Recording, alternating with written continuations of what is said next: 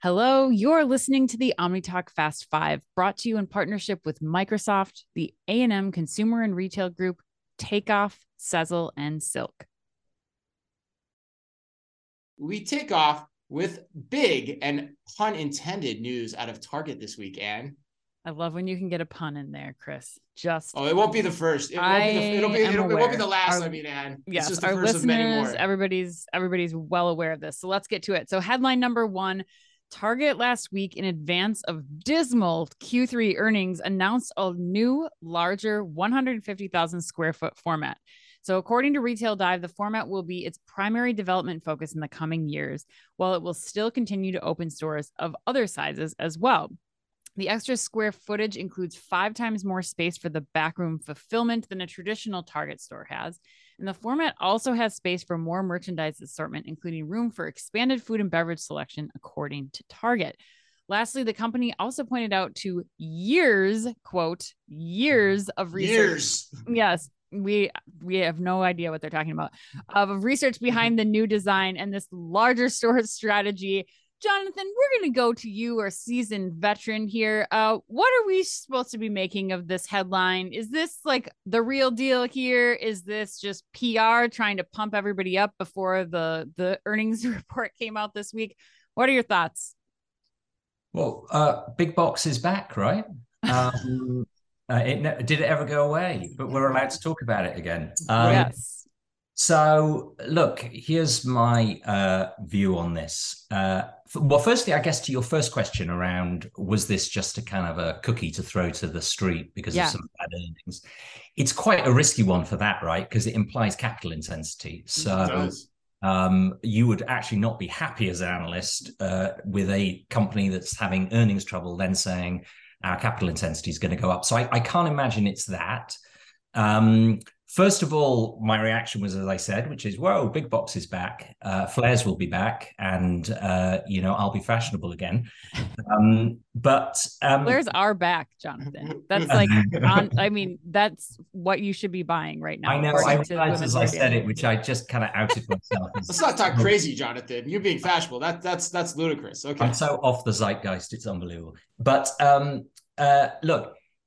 So first of all, I thought, right, okay, so it's Big Box. Where are they putting the space? Are they actually going to crack grocery at last? Mm-hmm. Are they going to get rid of this kind of quite problem I've always thought they had, which is they're quite compartmentalized, which is it's quite difficult to shop all of the stuff that they try to be credible and authoritative in. But the more I've thought about this, I wonder actually if this is not the return of Big Box stores. This is actually the expansion of kind of dark stores and fulfillment centers. Yeah. This is a fulfillment center play, isn't it? This is a 24-hour fulfillment, compete with Amazon Prime delivery and do a bit of extra retail on the back, probably with an attempt to crack grocery because that drives traffic. So that was kind of my sense. And the other thing that I was thinking about was, the other reason I can't think it's a kind of pure retail Big Box play is that a lot of the messages coming out of our consumer sentiment survey post-COVID and continuing is that consumers are consolidating their shop. And therefore, are Target really going to pick up the sort of the marginal grocery shopper with them fragmenting their shop? I'm not so sure. This feels to me like an Amazon Prime play. Yeah. Interesting. I agree completely. I think, it's only 20,000 square feet in the grand scheme of things. So, and most of that, I presume, will be going to, back of house. That makes sense as they're expanding distribution centers, they're expanding sortation centers. But Billy, what's your take here?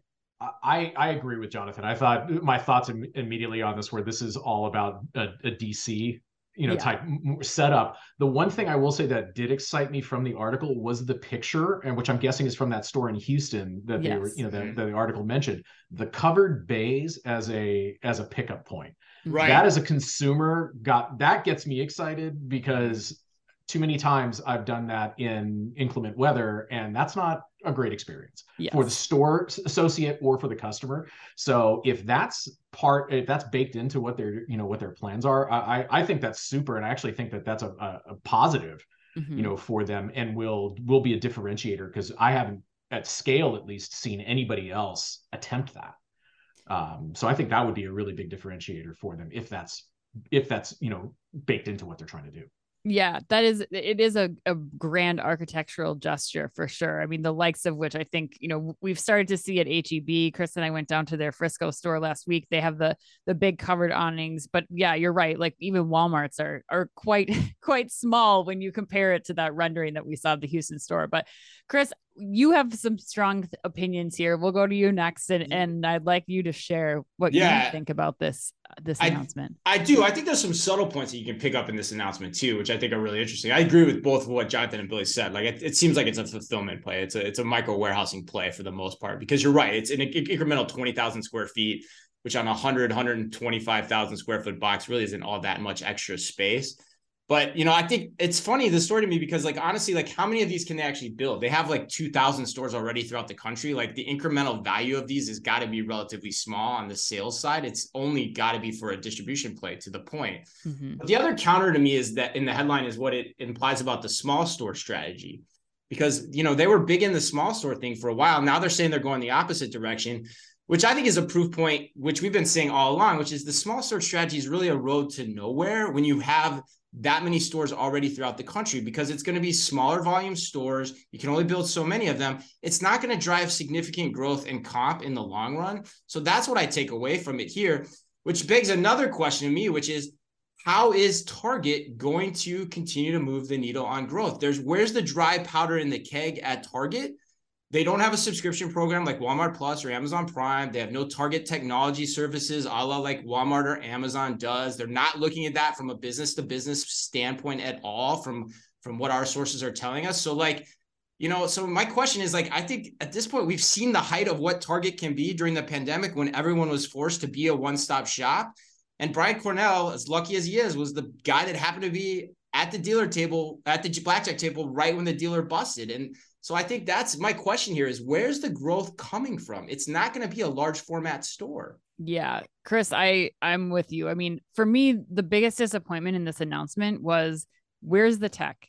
Where's the investment in, checkout free, a checkout free small format store, taking some of this 20,000 square feet and making it, more convenient for customers to shop. Yes, you have curbside, but what other investments are you making, Target? There was nothing that was discussed in this. And most of those investments, even though they're tech investments, require some consideration from the infrastructural build out of the store.